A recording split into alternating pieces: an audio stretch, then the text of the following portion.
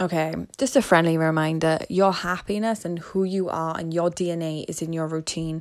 Listen, right? When you feel all over the fucking place, right? And you haven't been disciplined enough to not feel your emotions, to comfort it. And I'm saying this not to be like, I'm so fucking high in my, I'm saying this because I learned this, bitch.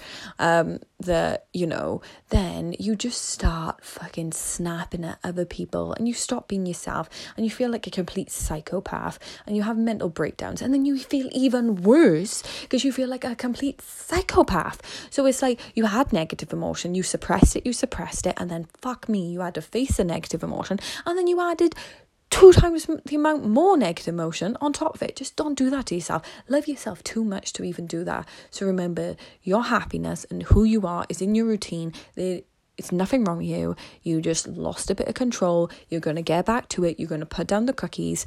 You're going to start waking up on time. You're going to get back to normal because you know being disciplined makes you happy.